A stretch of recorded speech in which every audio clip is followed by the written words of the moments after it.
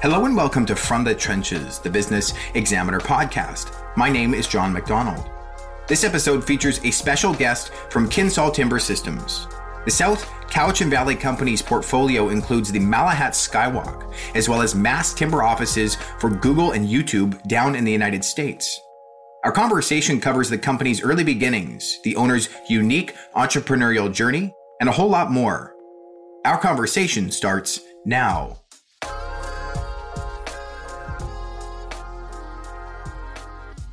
My name is Mike Marshall. I'm one of the founders of Kinsale Timber Systems and serve as the Chief Executive Officer of a business that is approximately 40 people. So that really translates to I do a lot of different things for the business and have since its inception. So predominantly my role, I share the executive leadership of the business with my partner, Steve Stevenson. And then individually, I serve the sort of market-facing arm of our business, making sure that we've got work and that we've got good presence in the industry. And my partner, Steve, is really sort of the operations arm, delivering what we sell. Well, Mike, I appreciate you sharing that. I've been excited to have you on. The projects that I've seen you build from your site, and especially the Malahat Skywalk, are kind of these world-class projects. So I'm excited to dig into this with you.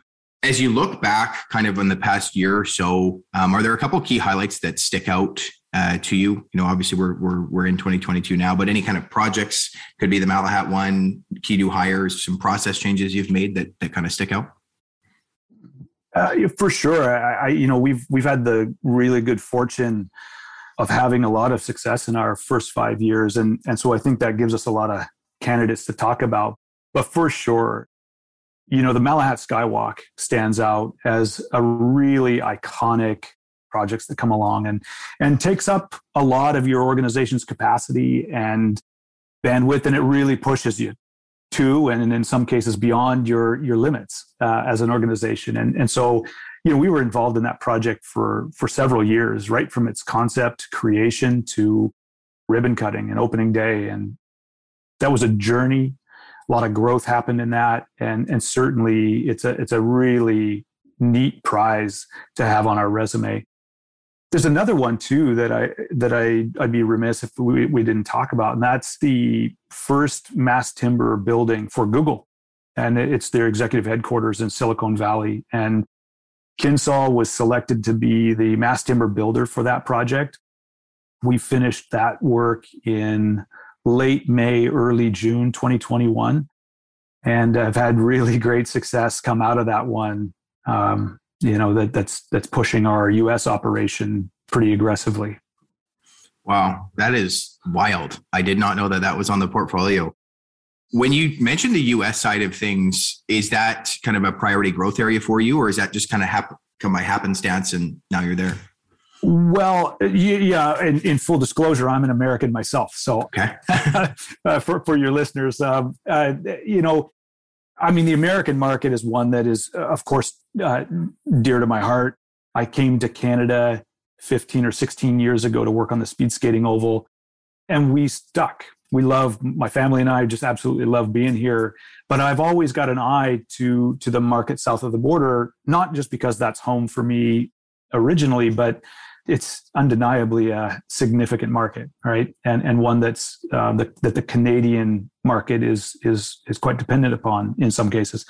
So it is by happenstance that we're actually there doing work, but the success that we had on the Google project has resulted in us having 3 more Google projects. I leave in 8 weeks to head down there. We've got 3 more we'll be building between March and November.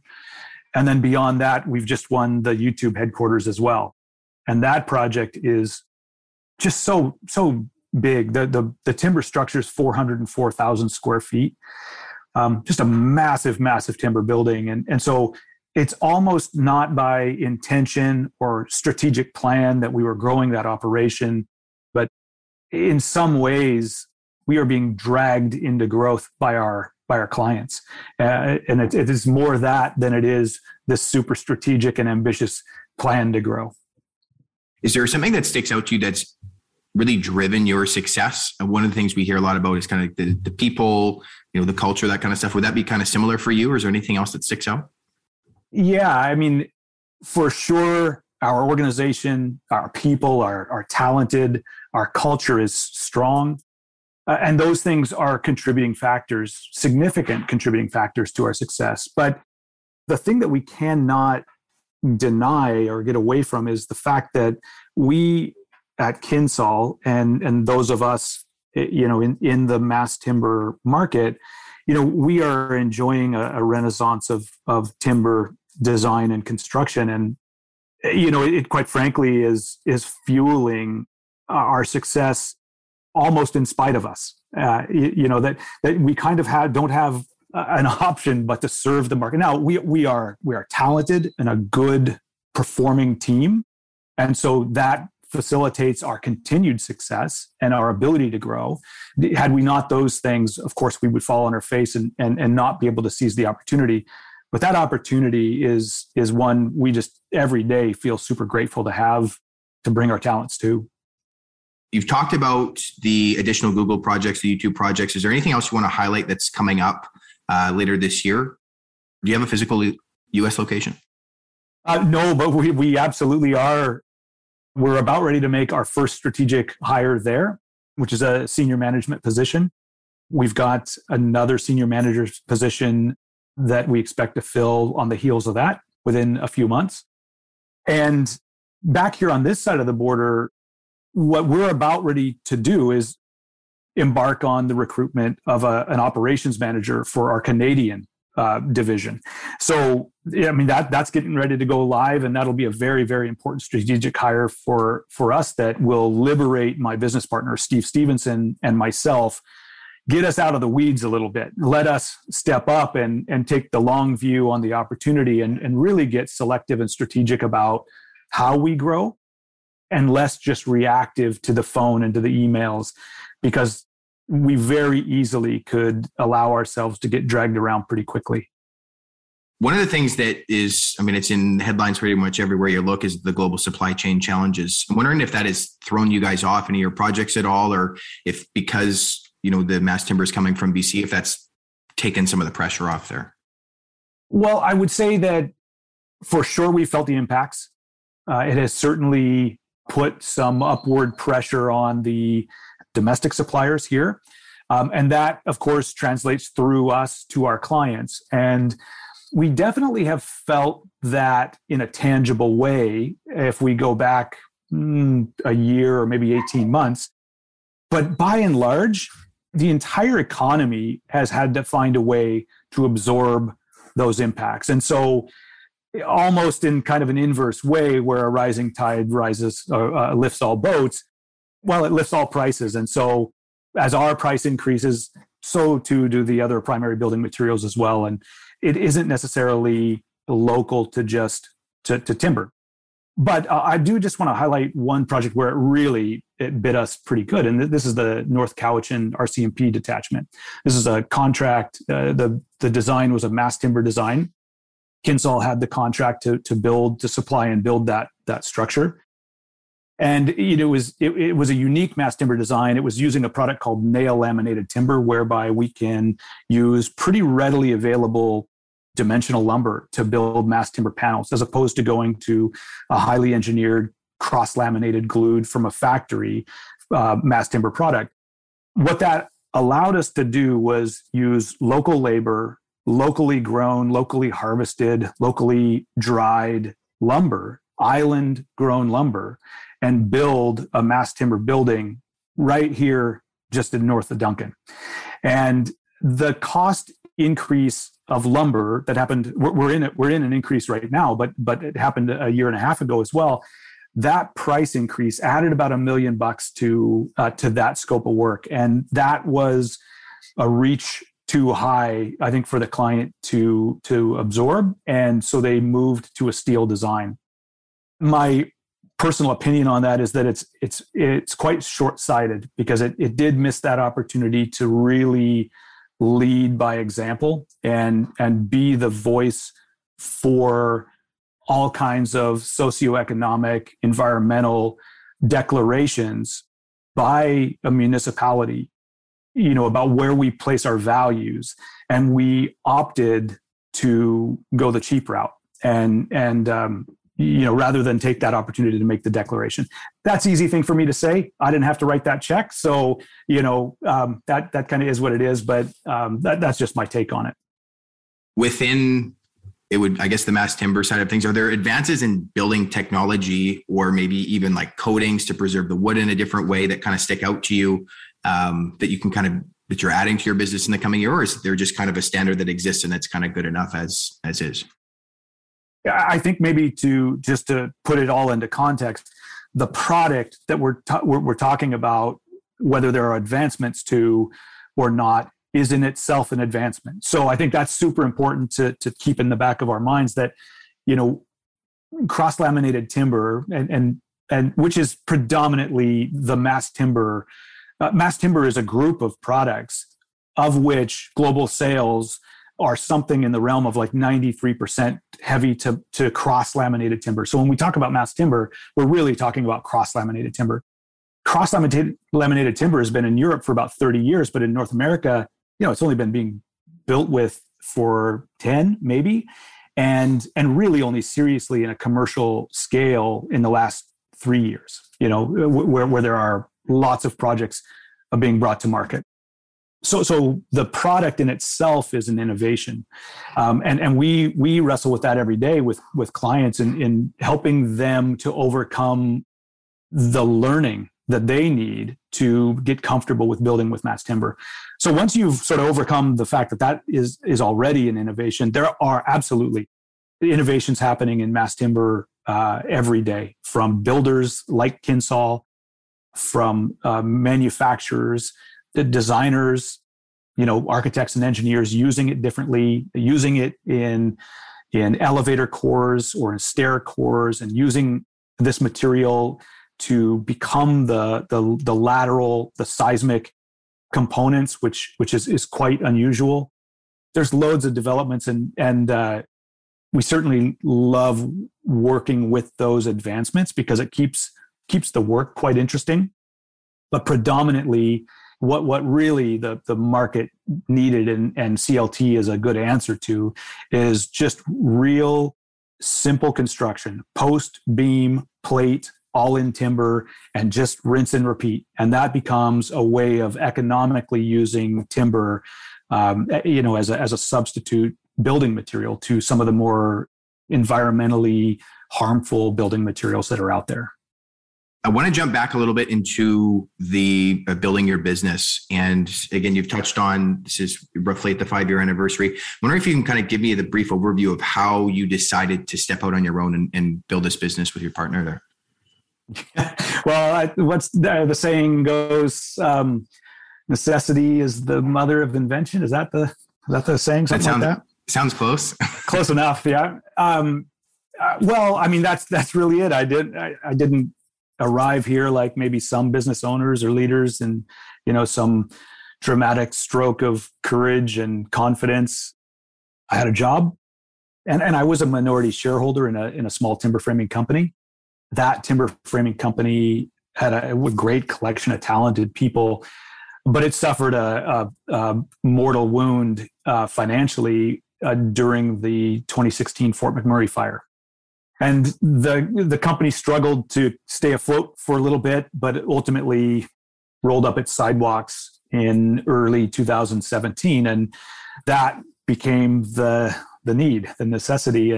And so, I really, at that point, I always sort of envisioned myself doing my own thing and having my own business. But unless life provokes you, at least me, you maybe just sort of stay comfortable. And so I didn't have that luxury and I had to do something. And so it just felt like the right time. And I had the right people around me. I found good people to join me. The team that was there was turnkey ready. And, I knew, having spent my entire career in this industry, I knew that this group of people represented something special to the industry. They as it was dramatically growing, the industry, there was this talented group of people that was about ready to be divided by 40 and sent out into the market to work for 40 different people. And the capacity or the punch that it had in the market would be watered down by that much. And so it just felt right, is really it. And, just opportunity struck. When you look back, and I guess contrasting where you started with where you're at now, is there a challenge that really stuck out to you when you first got going? Maybe it was grabbing the first client to kind of where you're at now, which is trying to get, like you said, get out of the weeds a little bit.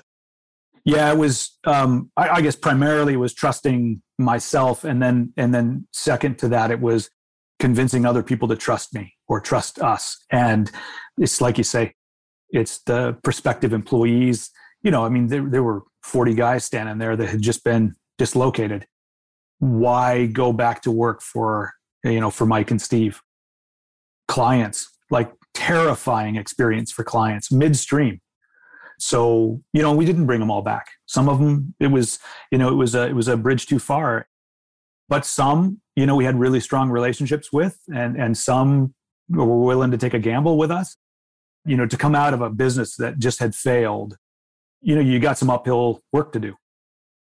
Was there a moment, I guess maybe after that challenge, you sort of work to build that credibility with your clients and your staff, but sort of an I made it moment, or kind of like, okay, we've got, enough momentum or critical mass where, okay, this is going to go? No. And I hope never to arrive at that moment, to be honest with you. I literally still wake up with, terror around existential threats. And I have had enough mentorship over my career to know that, yesterday means nothing. Today is the only thing that matters. And if you take your eye off the ball, you're going to strike out. Yeah. And just the kind of person I am, I don't think I could ever get super comfortable or super confident in my own success that I thought I could just sort of gear down and hit cruise control. As you kind of look forward, we may have covered this a little bit already, but kind of where do you see the business going in the next couple of years? You mentioned a US hire. There's the projects with Alphabet, I guess it would be, is the parent there. And yeah, well, I think the domestic side, the Canadian side of the business has got to double. And part of supporting that is us bringing on this new operations manager here on the Canadian side. We're about ready to break ground on building our new shop, which we expect to be move-in ready towards the end of the year. But we really, to respond to and capture our cut of the market, like we got to double in size here. So, that looks something like 20 to 25 new full-time living wage jobs. So this is something that I haven't really spoken to much, but Kinsol is a living wage certified employer and has been maybe a year and a bit after we started the company. It was a super priority for us.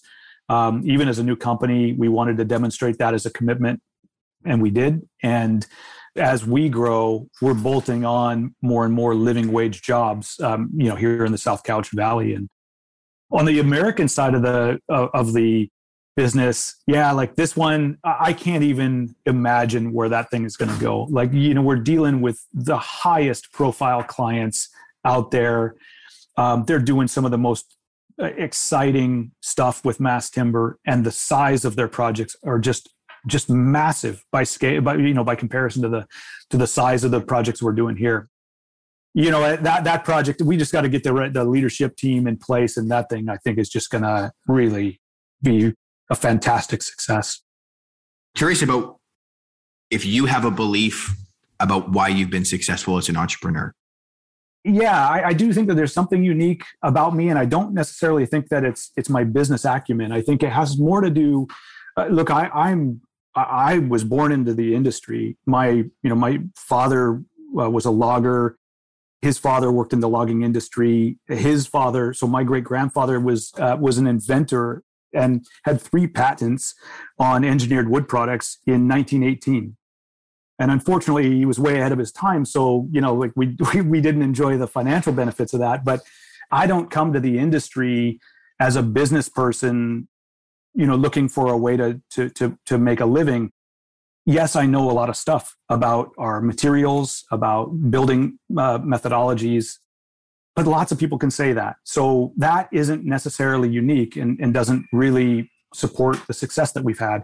I think what does is that our clients really see the authentic passion that I bring, and that is not of my own doing. That is like it is in my blood. It's part of my DNA, and so I arrive at the skills that I've learned, the skills and abilities that I've learned over the course of my career, with an innate interest and curiosity and love for the industry and the material timber.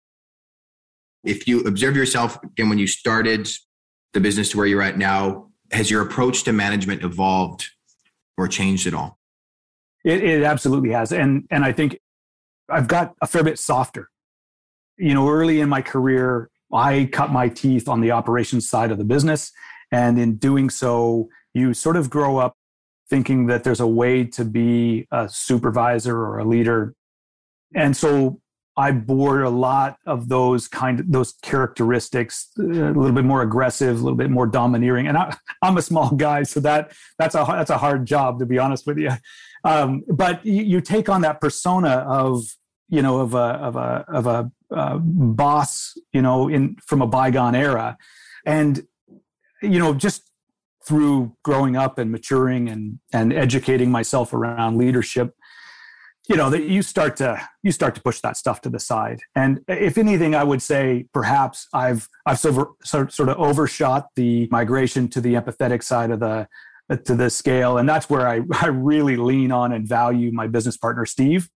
He runs the operation, and you do need a healthy tension within an organization that really clearly identifies performance metrics and manages towards them. And that's where Steve, he's golden at that. And I deeply appreciate that he takes that on so that I can look like the nice one.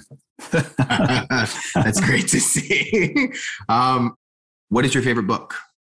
It's A Journey to the East. It's by Hermann Hesse. I did a master's degree in organizational leadership. It was just a small, 100-page book, very influential in my worldview, my mental shift about how I am a leader and how I behave in the world. Pretty important book. Best personal advice that you've received? It's from a guy called Angus Beattie. He's a VP of some sort at Omicron. Oh my goodness. The construction company called Omicron, not the pandemic. Yeah, Angus Beattie was an important mentor in my life, and he said to me and beat it into me, progress is a line through a list. And if you just wake up every day, there's stuff to do every day. And progress looks like you're getting each one of those things done one by one. Powerful. I love that. App or software you can't live without. We're trying to prevent answers related to email and the Microsoft Office suite. Fair enough. Jamie and my staff will probably laugh at any answer I give to this because I'm technologically capable, but I just am so disinterested in it. I would have to say Slack. That's a messaging platform that we use within the business, and yeah, it's a useful tool. And then favorite restaurant on Vancouver Island? I'm a big fan of the food and the good folks over at Bridgman's Bistro in Mill Bay. We frequent them, and they're pretty great folks and good food. Thanks for stopping by From the Trenches, the Business Examiner podcast. If you want to learn more about the interviewee, please check the web and social links provided in the video or listening platform description. Please send any feedback to info@businessexaminer.ca with the subject line podcast. We'll see you next week.